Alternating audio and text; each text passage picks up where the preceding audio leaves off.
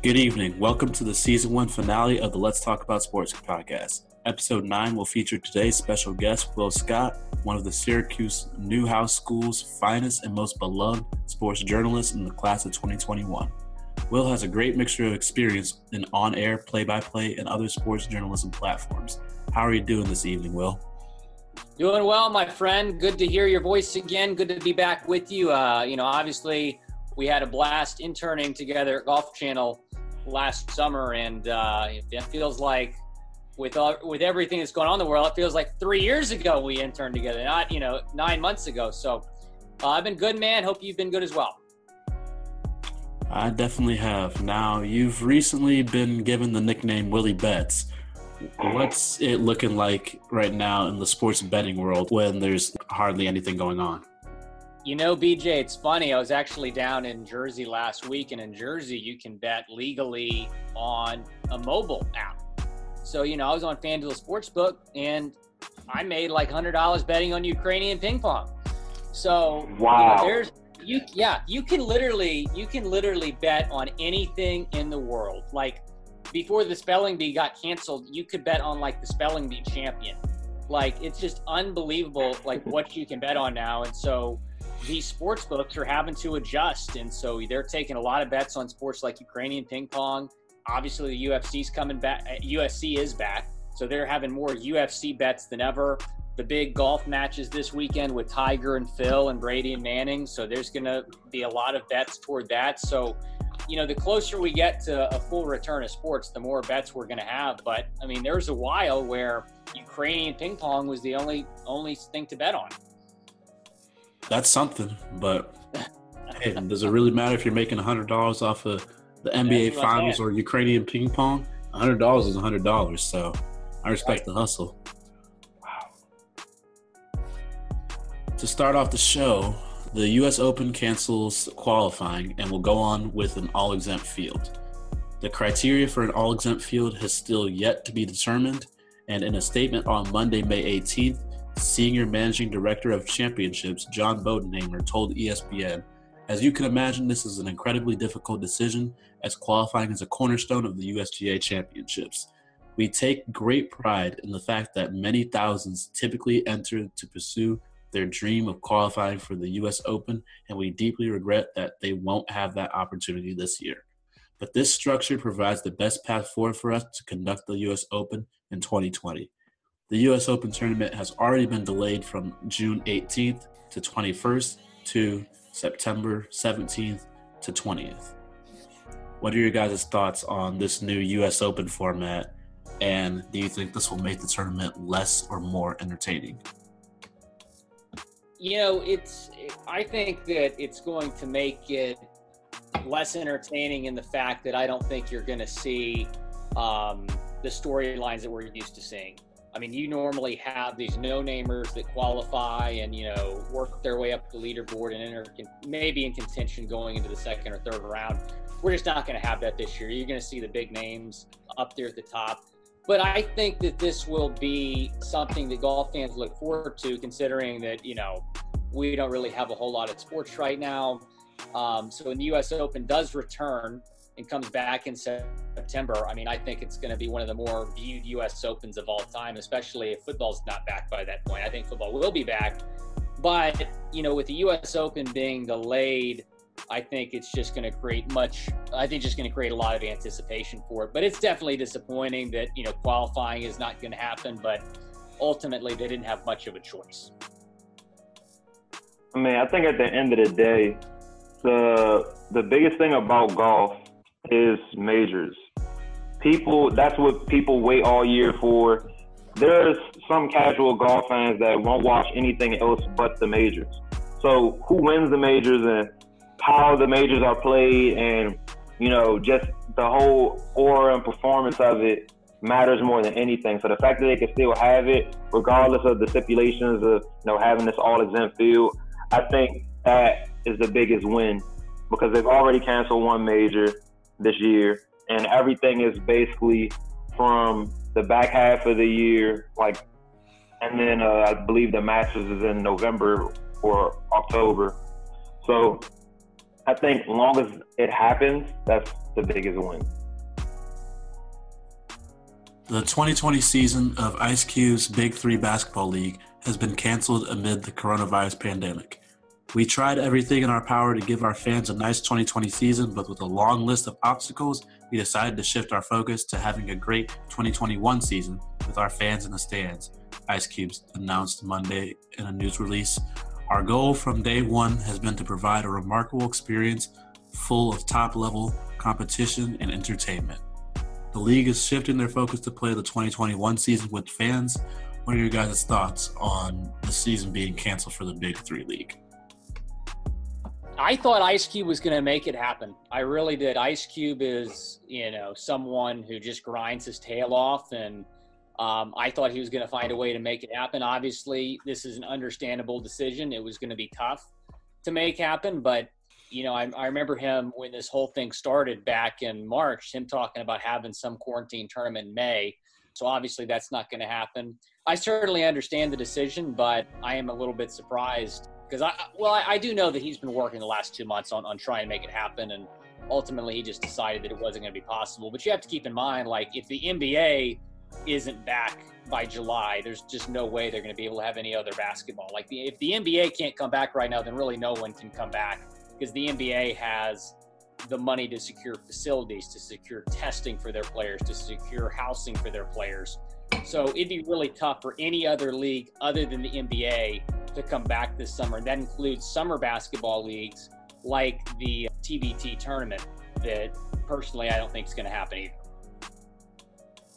No, I think that, like you said, that makes perfect sense. I mean, from my personal standpoint, I don't think it was that surprising because as you got, closer and closer towards summer in this situation, I feel like him having a season this year without fans, which definitely makes up the, Big Three experience, a big deal. And then these guys aren't able to get in shape or practice with their guys. Considering a lot of these guys are retired players or, young guys from overseas, it just wouldn't make the league as good as it needs to be. And plus, it would just change the dynamic considering that the NBA could potentially come back. So it wouldn't as be exciting, or you wouldn't have as much incentive to watch the Big Three because the NBA is going on. South Korea's FC Seoul hit with a record fine for placing sex dolls in the stands. They were fined the equivalent of $82,000 US for damaging the prestige and integrity of the league after using sex dolls instead of mannequins to fill the empty seats during a Korean League match. What are your guys' thoughts on this terrible mistake made by the Korean soccer team? I have no words. Who in their right mind signed off on this? I have no words. You know what? Like, I've seen some ideas thrown around on how to, make it a creative way to make it look like there's fans in the stands or to add crowd noise to broadcast on TV. But this is going a little bit too far, I think, Lamar. Adding crowd noise, I think, probably is the best option. But this person either has to be very, very deranged or very, very just, like, cheap. Like, I guess a sex doll would be cheaper than a mannequin. I still don't understand in what idea that you would need to have that in the stands. That's a head scratcher. Yeah, I have no good explanation for what was going through their heads on that one. I mean, obviously somebody was going to notice. There's a big difference between a sex doll and a mannequin. And what benefits are there? Like, it just makes absolutely no sense. And I'm surprised they didn't get fined more than they already did. If this was a European league, they probably would have been fined in the millions because of their revenue. Saints All-Pro wide receiver Michael Thomas started a war of words with Dolphins Pro Bowl wide receiver Devontae Parker because he did not like Parker's response to an Instagram poll on Monday night. The poll was made by NFL on Fox and offered the two following options: make a catch while guarded by Patriots cornerback and 2019 Defensive Player of the Year Stephon Gilmore, or break up a pass while guarding Michael Thomas, the 2019 Offensive Player of the Year. Most people would consider the poll a reasonable one and expect people to respond around 50% to 50%, but Thomas took offense to Parker's response. Thomas replied, "For you, yes. Go run some numbers up. Then you can talk. I lapped you, and you've been in the league longer than me, first rounder." Parker responded, "Got some hard feeling there, brother?" with 3 question marks. "Let me get targeted 300 times a game." Thomas and Parker continued to go back and forth until Parker eventually stopped replying.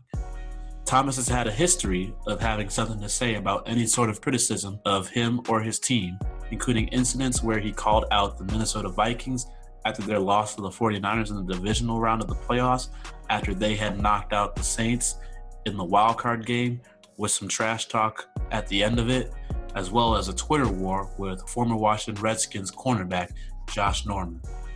What do you guys make of this little Instagram beef between Thomas and Parker? Even though he's a great wide receiver, he didn't really do much in the Vikings game. I watched that game. Like, yeah, he got his catches, but he didn't really make that big of an impact. Then, when you think about it, okay, yes, he's a lot better than Parker. But if you just from a logistical standpoint, he has a point. You have the better quarterback, a very stable quarterback, one of the greatest quarterbacks of all time, and you're basically the only target on the field. You have you and you have Alvin Kamara running wheel routes and anything else out the route tree. That's it. Like, literally, don't forget about Jared Cook too.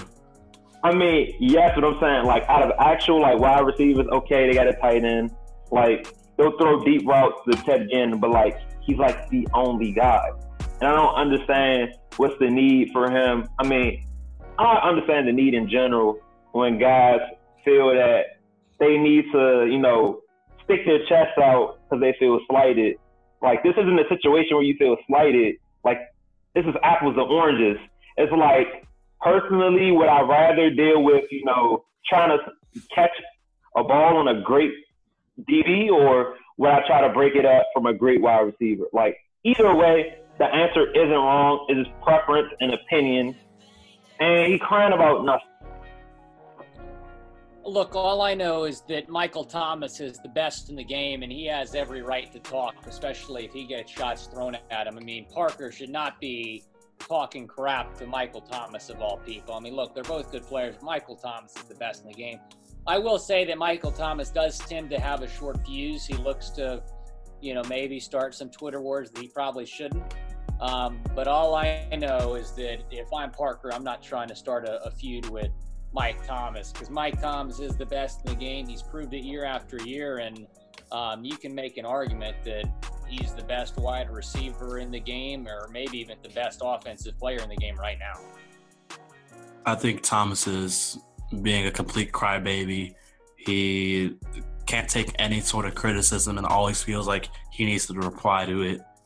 And honestly, I don't see where Parker's answer to the poll could have been offensive in any kind of way. I think this was an unnecessary beef, and Michael Thomas just needs to keep his trap shut and play football. That's fair. That's fair.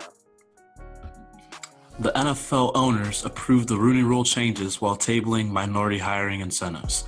The NFL Network reported last week that the owners were considering a proposal that would have improved teams' third-round draft picks by 6 or 10 spots if they hired a minority candidate for a vacant GM or head coaching opening, as well as other compensation for hiring minority candidates for such positions as QB coach. On Tuesday's conference call, this idea was tabled, meaning that it will be voted on at a later date. But the owners did acknowledge that the record of minority hiring and positions of team leadership has become unacceptable. The Rooney Rule changes include: teams will now be required to interview at least 2 candidates from outside their organization for any vacant head coaching job, and at least 1 minority candidate from outside their organization for any vacant offensive, defensive, or special teams coordinator job. The NFL changed its anti-tampering policy to relax the rules that have allowed teams to deny assistant coaches and executives the opportunity to interview for jobs with other organizations. The Rooney Rule is expanded to apply to a number of executive positions. Teams in the league office are now required to interview minorities and or female applicants for positions such as team president and senior executives in communications, finance, human resources, legal, football operations, sales, marketing, sponsorship, information technology, and security positions. Each of the 32 NFL teams will establish a minority coaching fellowship program. The coaching fellowships are to be full-time positions, 1 or 2 years in length, to provide NFL legends, minority and female participants with hands-on training in NFL coaching. The idea is to establish a larger pool of qualified candidates in the pipeline from which head coaching candidates are ultimately drawn. What do you guys think of these new minority hiring procedures, and do you think this will be good for the league in both diversity and just how the league will operate? All right, I'm going to just be real. I understand what they're trying to do in a sense, but just hearing the rule off the jump is racist as hell. Like super duper racist. Like you're telling me, it's like reverse white privilege. You're telling me that me getting hired was only because whatever owner wanted a better, draft pick. Obviously, I'm not throwing shade against Roger Goodell. Obviously, there's, minority members that are in, the commissioner's office. But the NFL has a big, big race problem. Like any other league, they are towards the bottom if you look at Tide race and diversity report when it comes to hiring minority candidates for, coaching positions, as well as the fact that you need to have a rule for Black or any brown people to get looked at for coaching positions is ludicrous. Like there shouldn't need to be a rule. Like how hard is it to just hire the best person? I don't care if he's Black, white, Asian, what he's mixed with, just hire the best person. And like there's great, white coaches that should be hired, and there's great Black coaches that should be hired. Marvin Lewis, I don't know how in the world he kept his job that long. And then there's coaches like Tony Dungy or Herm Edwards that, in certain situations have got fired too quickly. It's like if you're a Black coach, your leash is like this big, and if you're a white coach, your leash is like this big. Like how the hell Jason Garrett had a job all that time? Mr. 8-8. So like you're telling me you keep these guys in positions, but you don't want to give chances to guys that are very qualified and are, talented. Like they need at least to get a seat at the table without having an obscure, arbitrary rule that doesn't really move the needle much anyway. Lamar is preaching, man. Lamar is preaching right now. I agree with everything this man just said. And I'm going to follow it up by mentioning a guy in Kansas City. How has the Kansas City Chiefs offensive coordinator, a good point, Eric Bieniemy, how has he not been hired as a head coach? This man made Patrick Mahomes what he is. Obviously, Andy Reid had a lot to do with it too. But this man has been in charge of a Super Bowl offense. Has transformed Mahomes into the best quarterback in the league, arguably, and he hasn't gotten a head coaching job. But you know who did get a head coaching job this past year? Kevin Stefanski, the Vikings offensive coordinator? I mean, are you serious? How do you explain that? So that's true. For me, there is a very, very clear diversity problem in the league because you've had many, many African-American candidates that have not been hired, that have been interviewed just because of the Rooney Rule, but were never seriously under consideration. I just don't really understand why Eric Bieniemy was not hired this past offseason or the offseason before. So there is a clear diversity problem in the NFL. Their proposal about incentives for hiring minority candidates is not the way to go about it. I think you're absolutely right on that, Lamar. You hire the best candidate possible. But it's very clear that there have been candidates that have been overlooked in the past that were African American that were qualified that did not get hired. Perfect example I point to is, how on earth did Jim Caldwell get fired by the Detroit Lions after a 9-7 season? I mean, that organization is so awful. 9-7 is almost a franchise record. Like, what were they thinking? And what has Matt Patricia done? What was their best season? 7-9, 6-10? I mean, they haven't even been close. I mean, they haven't even been close to how good they were with Jim Caldwell, and they had most of the same players.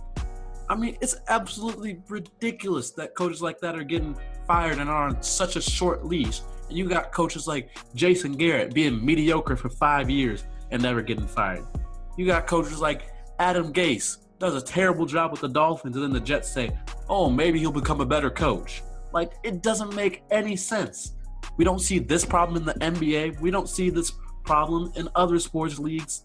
Like, how are you going to have a league that is, correct me if I'm wrong, around 65 to 70% African-American? And I think there might be 2 or 3 African-American head coaches. That's embarrassing. And then that number decreases almost every year. Yeah. Coaches get fired at a crazy rate in the NFL in general. And like, the only African-American coach that stuck around for a while was Mike Tomlin. Yeah.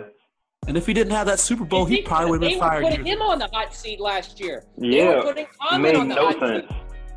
Tomlin is one of the best coaches in the game. One of the only coaches that has won a Super Bowl that's an active coach in the league.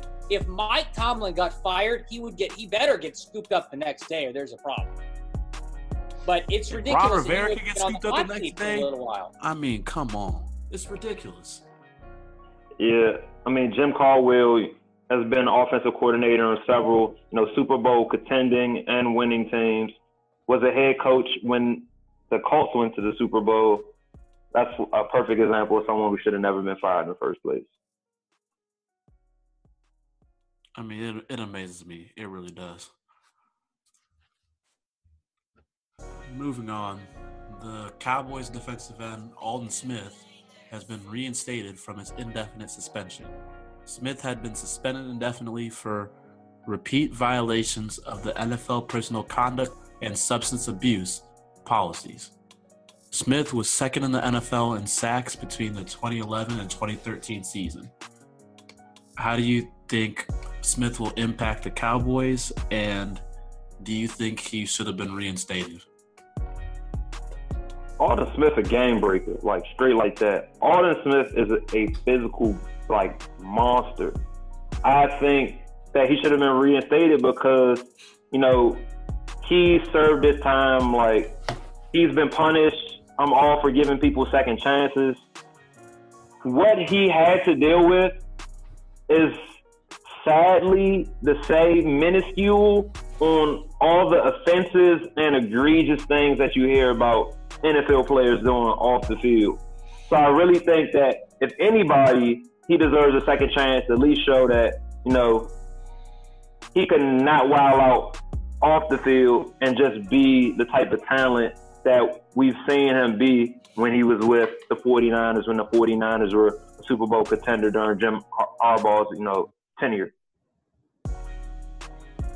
Yeah, I mean, it's hard to believe, but we haven't seen this guy play in years, and he was one of the best in the league the last time we saw him play. So I'm all for him getting a second chance. I think the Cowboys are a good fit for him. I think he's going to go in and make an impact right away. But you're right, Lamar. I mean, this guy served his time. He learned his lesson, and I'm looking forward to seeing him back on the field. Yeah, he was a game changer for the 49ers. I mean, the dude just dominated the line of scrimmage in the pass rush. Those Niners teams back then in the early 2010s, I mean, they had that Super Bowl appearance against the Ravens. They couldn't get past the Legion of Boom and the Seahawks a couple of times, but they still had some really elite teams. And it honestly was shocking that they did win a Super Bowl with that team. But he's going to be big for a Cowboys defense that's looking to improve mightily from last year. Watch out for these Cowboys. I don't know if I would say watch out for the Cowboys. I don't know if I'm ever going to say watch out for the Cowboys. Former Oregon signee Luke Hill was arrested on Tuesday on attempted murder and assault charges. Hill attempted a drive-by shooting, with the target being Rhode Island football signee Ishmael Leggett, who was standing in front of his home but fortunately was uninjured during the incident. According to ESPN, Leggett's girlfriend had received threatening calls from Hill, her ex-boyfriend, before the shooting. What do you guys make of this unfortunate situation?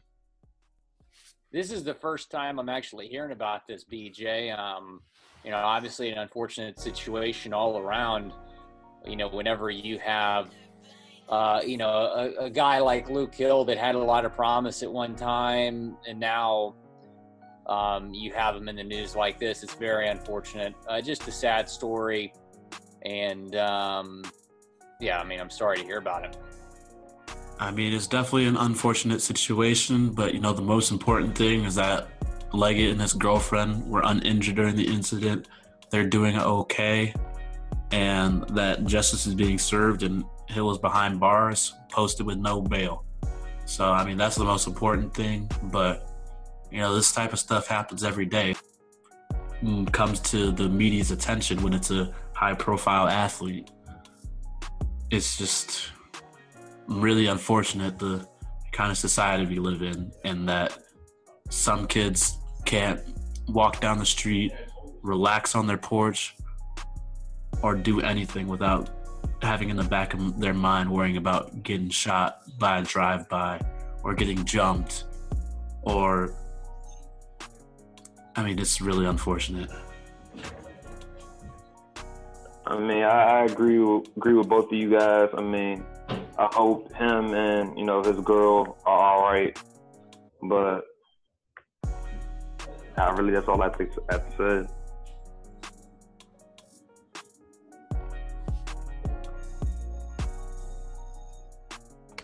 Moving on, Vanderbilt hires Candace Lee as their athletic director, making her the first African-American woman in history to become athletic director at an SEC school, and she is only one of 5 women athletic directors in all Power 5 schools. What do you guys make of this milestone made by Candace Lee? I think it's, pretty dope in general. We just talked about, the NFL having a diversity problem. I think college sports is another area where you don't see necessarily all the time, people of color get hired, or just, women get hired in general too. So I think this is pretty powerful. And I think being in the SEC, and I was at the SEC school, it's cool because now you get to kind of shake up as far as like ideas and opinions on a league that, has naturally been white, male.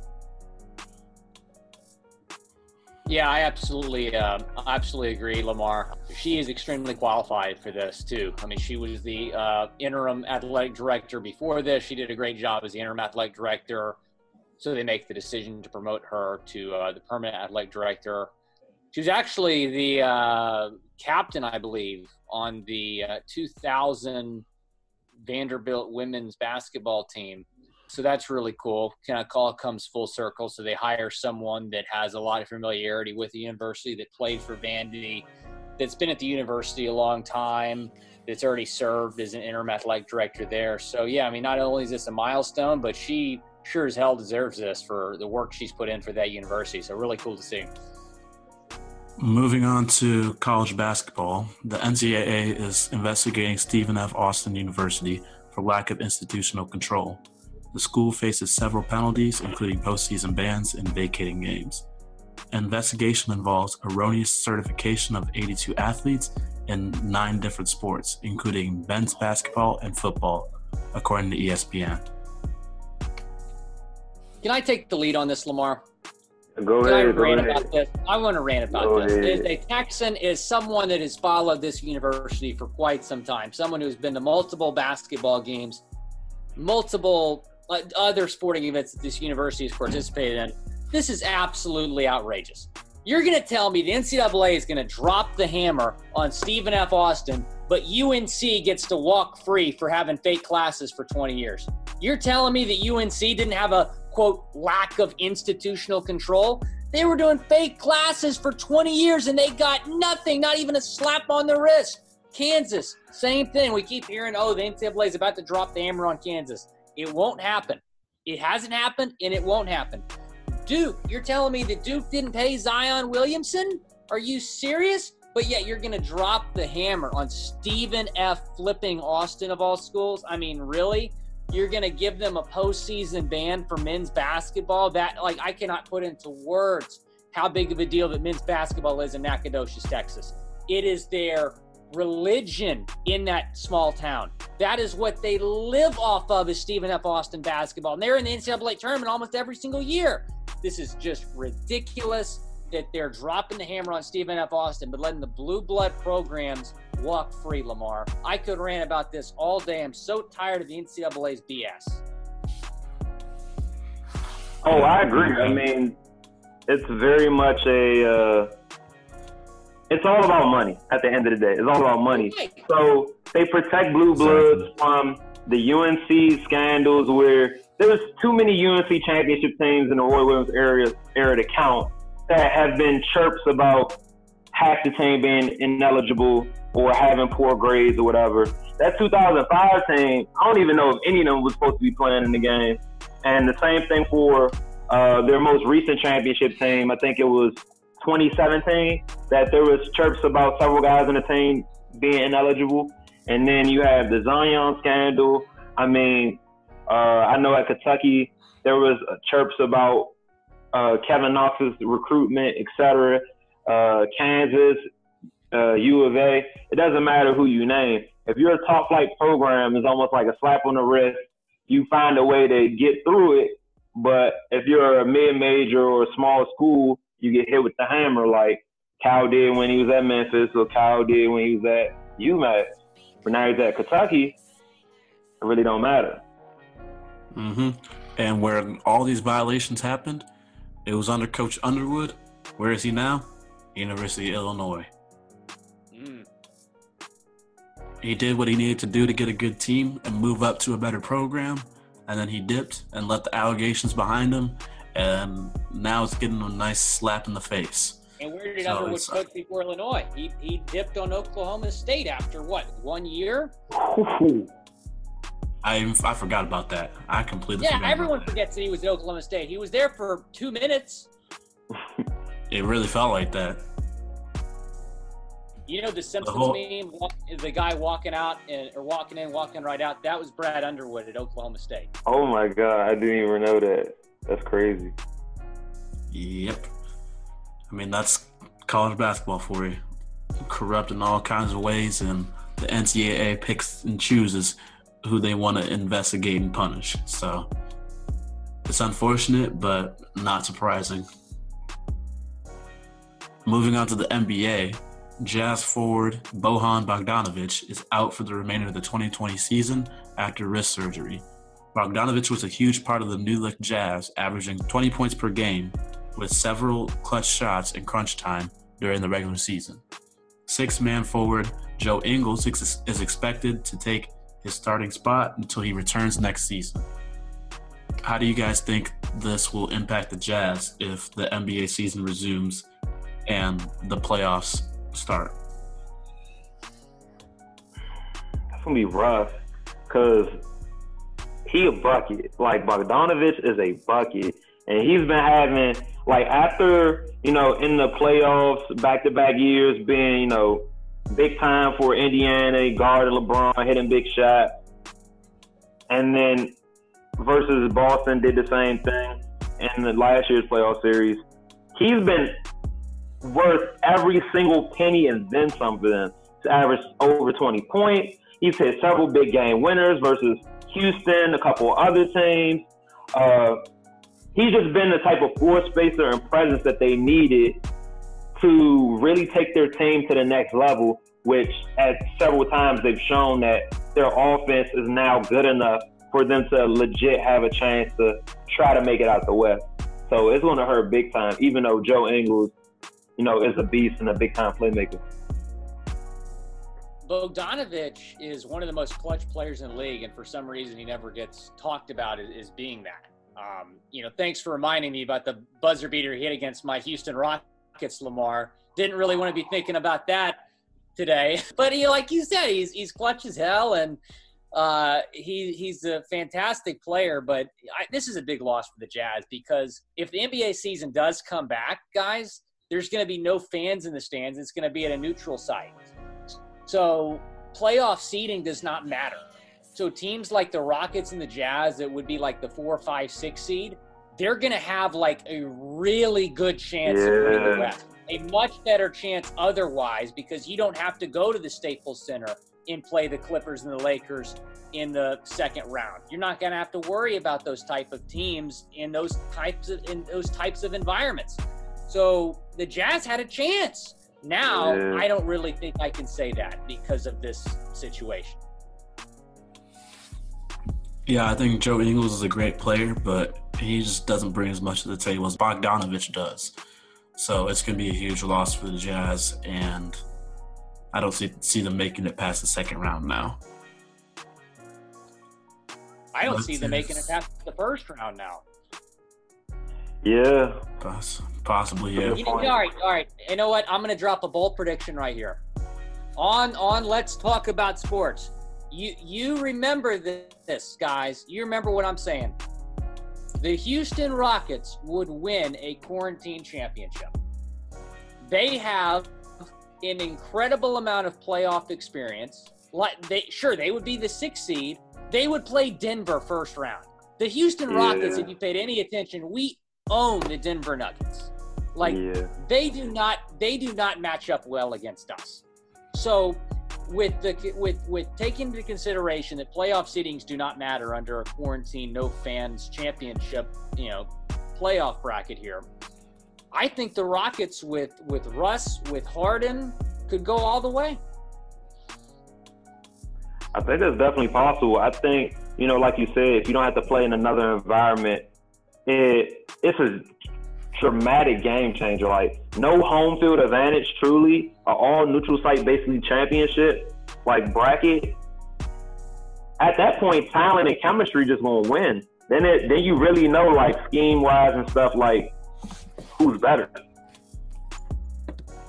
Yeah, I think in that scenario, yes, that the playing on a neutral court, seeding not mattering, that would definitely help the Rockets tremendously, because I have a hard time seeing them making it past the second round otherwise, but I still don't think they have what it takes to win a championship after trading away Clint Capella. I just think a team like the Clippers or Lakers would just eat them alive inside. That's a good point. And eventually be their downfall. Not to mention the Bucks if they even make it to the finals. So that's just my opinion, but I do think they have a shot. But to finish off the show, the Last Dance documentary finale has drawn in lots of attention due to no sports currently being played in the U.S. due to the coronavirus pandemic, and the 10-part documentary has stirred up lots of debate on who the top 10 players in NBA history are. So me, Will, and Lamar are going to give you guys our top 10 players in NBA history. We'll start off with me. At number 1, I got LeBron James. At number 2, I got Michael Jordan. At number 3, I got Kareem Abdul-Jabbar. At number 4, I got Wilt Chamberlain. At number 5, I got Kobe Bryant. At number 6, I got Bill Russell. At number 7, I got Magic Johnson. At number 8, I got Larry Bird. At number 9, I got Oscar Robertson. And at number 10, I got Shaquille O'Neal. And then honorable mention, I have Hakeem Olajuwon, Tim Duncan, Julius Erving, and Jerry West. I have. Will, you want to go next? I'm just speechless right now. You have Kobe at 5? Oh my goodness! Yeah. All right, I'll go next. I have one honorable. I'll go from 10 to 1. Honorable mention. I got Jerry West and Tim Duncan. I mean the logo. You got to have the logo up there. Number 10, I have Bill Russell. Number 9, Larry Bird. Number 8, Shaq. You didn't even have this guy in your top 10, BJ, but I got Akeem Olajuwon at number 7. I mean, people forget how dominant he was. Number 6, Kareem Abdul-Jabbar. I mean, he's going to be up there for anybody. Number 5, I got Wilt Chamberlain. Number 4, Magic Johnson. Okay, now let me explain myself before I tell you 3 and 2. If LeBron James were to retire today, he would not be in front of Kobe all time. Now, when it's all said and done, he probably will be, but right now I have LeBron 3, Kobe 2. And then obviously number 1, Michael Jordan. And quite frankly, after watching The Last Dance, I don't see how anyone could have Michael Jordan behind LeBron James. I agree with that point specifically. You do apparently, BJ. But right now I'd have Kobe in front of LeBron and MJ. There's going to be nobody in the history of the game better than Michael Jordan. He's always going to be number 1. All right. I'm going to do my 10-1. Just to preface, championships matter. How dominant you were on both ends of the floor against your competition mattered. And, your peak mattered. So, your peak measured to other people's peaks, in my opinion. So, 10, I got Shaq. 9, I got Hakeem Olajuwon. Hakeem, only guy to win Defensive Player of the Year, Finals MVP, and be first team All Defense and first team All, NBA at center. He's the only guy to do that. So, he has to be in the top 10, especially considering that he was the only star on his first championship team. Then number 8, I got Tim Duncan, the big fundamental. Number 7, I got the Mamba. Number 6, I got Bird. At 5, I got Bill Russell. At 4, I got Magic. At 3, this was hard for me, but at 3, I had to put LeBron. I still think that I have to wait until his career finishes before I could put him 2 or 1. Even though I feel like he should be 2, I feel like he has to do more. I just feel like I have to see his career end first. Number 2, Kareem, who's, overlooked by a lot of people. 6 MVPs, the most all time. 5 championships. Dude was probably the greatest collegiate player of all time. Obviously, that's not considered into it. But his NBA career is unreal. And he has the only shot that no one can ever block or stop. And then number 1, like you said, you can't watch The Last Dance and not say that Michael Jordan is the number 1. From the very moment that he entered his career until he ended, he was an all-star caliber player, one of the best scorers in the league. There's never been a single moment in his career, unless you want to include, his old and dilapidated Wizards years, that he was a bad defender. He was always one of the best defenders. And even though LeBron is a beast, and I think he's an amazing, human being and an amazing basketball player, LeBron wasn't a dominant defender until he got to Miami. Early on in Cleveland, he was very, iffy at times. And he wasn't even a Defensive Player of the Year consideration until 2009 when he won his first MVP. But for a guy at guard to win Defensive Player of the Year, which only 2 guards have done, him and Gary Payton, and to do it in a sense where the award is pretty much guaranteed to be given to a power forward or a center, that's good. This guy be preaching over here. You should listen to him more often, BJ. As of right now, I would still put Kareem and Michael above LeBron, but I think when it's all said and done, that LeBron will establish himself as the GOAT. I guess all we can do is sit back and watch, and then when LeBron's retired, we can really start the argument and look at all their achievements, how they've impacted the game. As of right now, yeah, I would agree, Michael Jordan, but I thought this list, with current players we would put them where we thought they'd end up when they retired. Anything else you guys like to add? No, I mean, Will put him in his list too. I just feel like in general, Hakeem is very overlooked. In my opinion, he's the second greatest center of all time. I know people love Shaq because he's the most dominant center of all time. But actually, hold up. Well, he's not better than Bill Russell. But I think Hakeem, incredibly talented, gets overlooked because, he wasn't he was in the Jordan era and his championship. Oh, they wouldn't have won if Jordan was there. I don't really believe, because it's almost like dirt. Someone's that good. It's really hard for me not to see them win at least one. And the fact that he went back-to-back, and the way he went back-to-back, he swept Shaq in the finals, the second go-around too. It's like, I don't know, dream shake. It's like a small forward playing center. It's just incredible basketball player. So I think he just get more love. For me, it was kind of a toss-up for me between Olajuwon and O'Neal. Yeah, he had the finals victory over Shaq in a sweep. Yeah, he was obviously both of them were very dominant players. But for me, I didn't really grow up watching Olajuwon, so I kind of just gave Shaq the benefit of the doubt, being able to see his highlights, watching him play in person growing up. I just, kind of gave the benefit of the doubt to Shaq, but I can see why someone would put Olajuwon above Shaq. It's definitely very close.